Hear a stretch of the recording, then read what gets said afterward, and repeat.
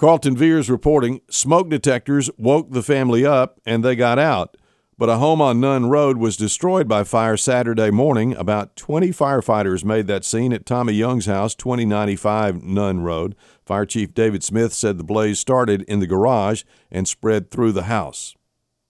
It could be a long night for Haywood County Commissioners this evening. That's because, according to the agenda, there is a lot of work to be done during the meeting that starts at 6.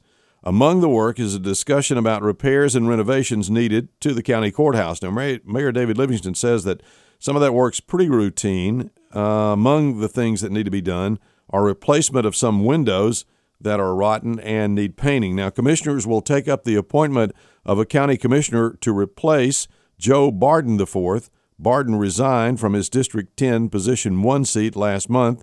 The commission will consider appointing someone who would fill the seat between now and the August 2022 election. County commissioners will be asked to adopt a resolution in support of the Memphis megasite. The resolution, drafted by the Megasite Authority, asks Governor Bill Lee to, quote, immediately put the wastewater pipeline in place, end quote. The commission meets at the Justice Complex. Nissan has started producing its new Pathfinder at an assembly plant in Tennessee.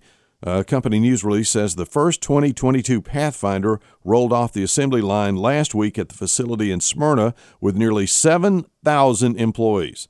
The Pathfinder has been assembled at the Nissan Smyrna Vehicle Assembly Plant since 2004. The engine for the SUV is assembled at the Nissan Powertrain Plant in Deckard, Tennessee. The Pathfinder will be available in dealer showrooms in the U.S. and Canada starting this summer. The Nissan plant opened in Smyrna in 1983. It currently produces about a half dozen vehicle models. And you expect musicians to be creative. After all, they write lyrics and form melodies. But what you don't often know or expect is that many have other creative outlets, such as in the case with the 8 regional artists who are featured in Crossing Lines, Art Through the Eyes of Musicians. The exhibition is on display at the West Tennessee Delta Heritage Center May 25th through July the 11th. Exit 56 Blues Fest attendees will have an opportunity to view the artwork during the annual music festival that is May 29th. The exhibit will feature glass-blown objects, assemblage, and found object art, as well as more traditional work, including oils and acrylics, according to the center's director, Sonia Outlaw Clark.